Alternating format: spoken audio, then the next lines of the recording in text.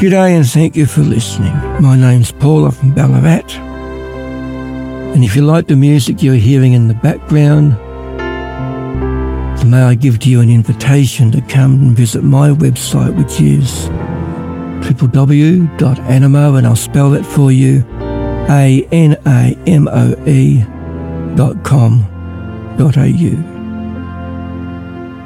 Thought for today.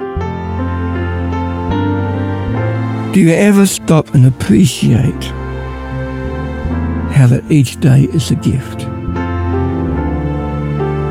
That no matter what you may think or do, the point is that life can come to an end very quickly and without warning. The other day I was reminded of this when I was visiting people and was told of a person who had passed away that I did not know about it. Then a few days after that, I was told of another person who had passed away. And yes, this person had passed away some months before. One of these people was in their early 60s. The other was in their early 90s.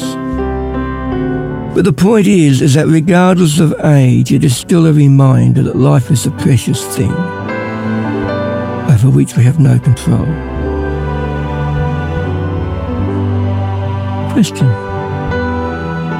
When was the last time that you told a special person in your life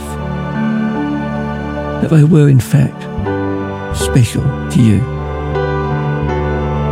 When was the last time that you told your parent that they were special to you, that you loved them, and that your wish was only for their good? You see, the reality is it is all too late to tell them how much you love them after they are gone. It is all too late to share with them how much you appreciated all that they did for you when you were a child. You see, if you're going to do this,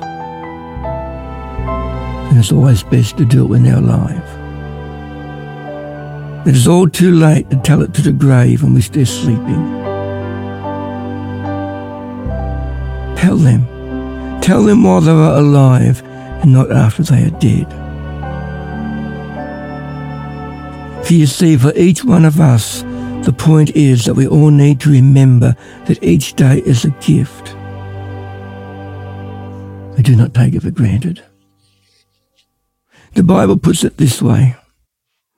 In Ephesians chapter 5 and verse 20 we read, "Giving thanks always for all things unto God and the Father in the name of our Lord Jesus Christ." Question. When was the last time that you stopped and gave thanks for life and for health? When was the last time that you took stock of life and appreciated all that you had? And when you looked at the world around you, it will not take long to figure out that there are many who do not have all the things that you have right now. Consider with me also the following words.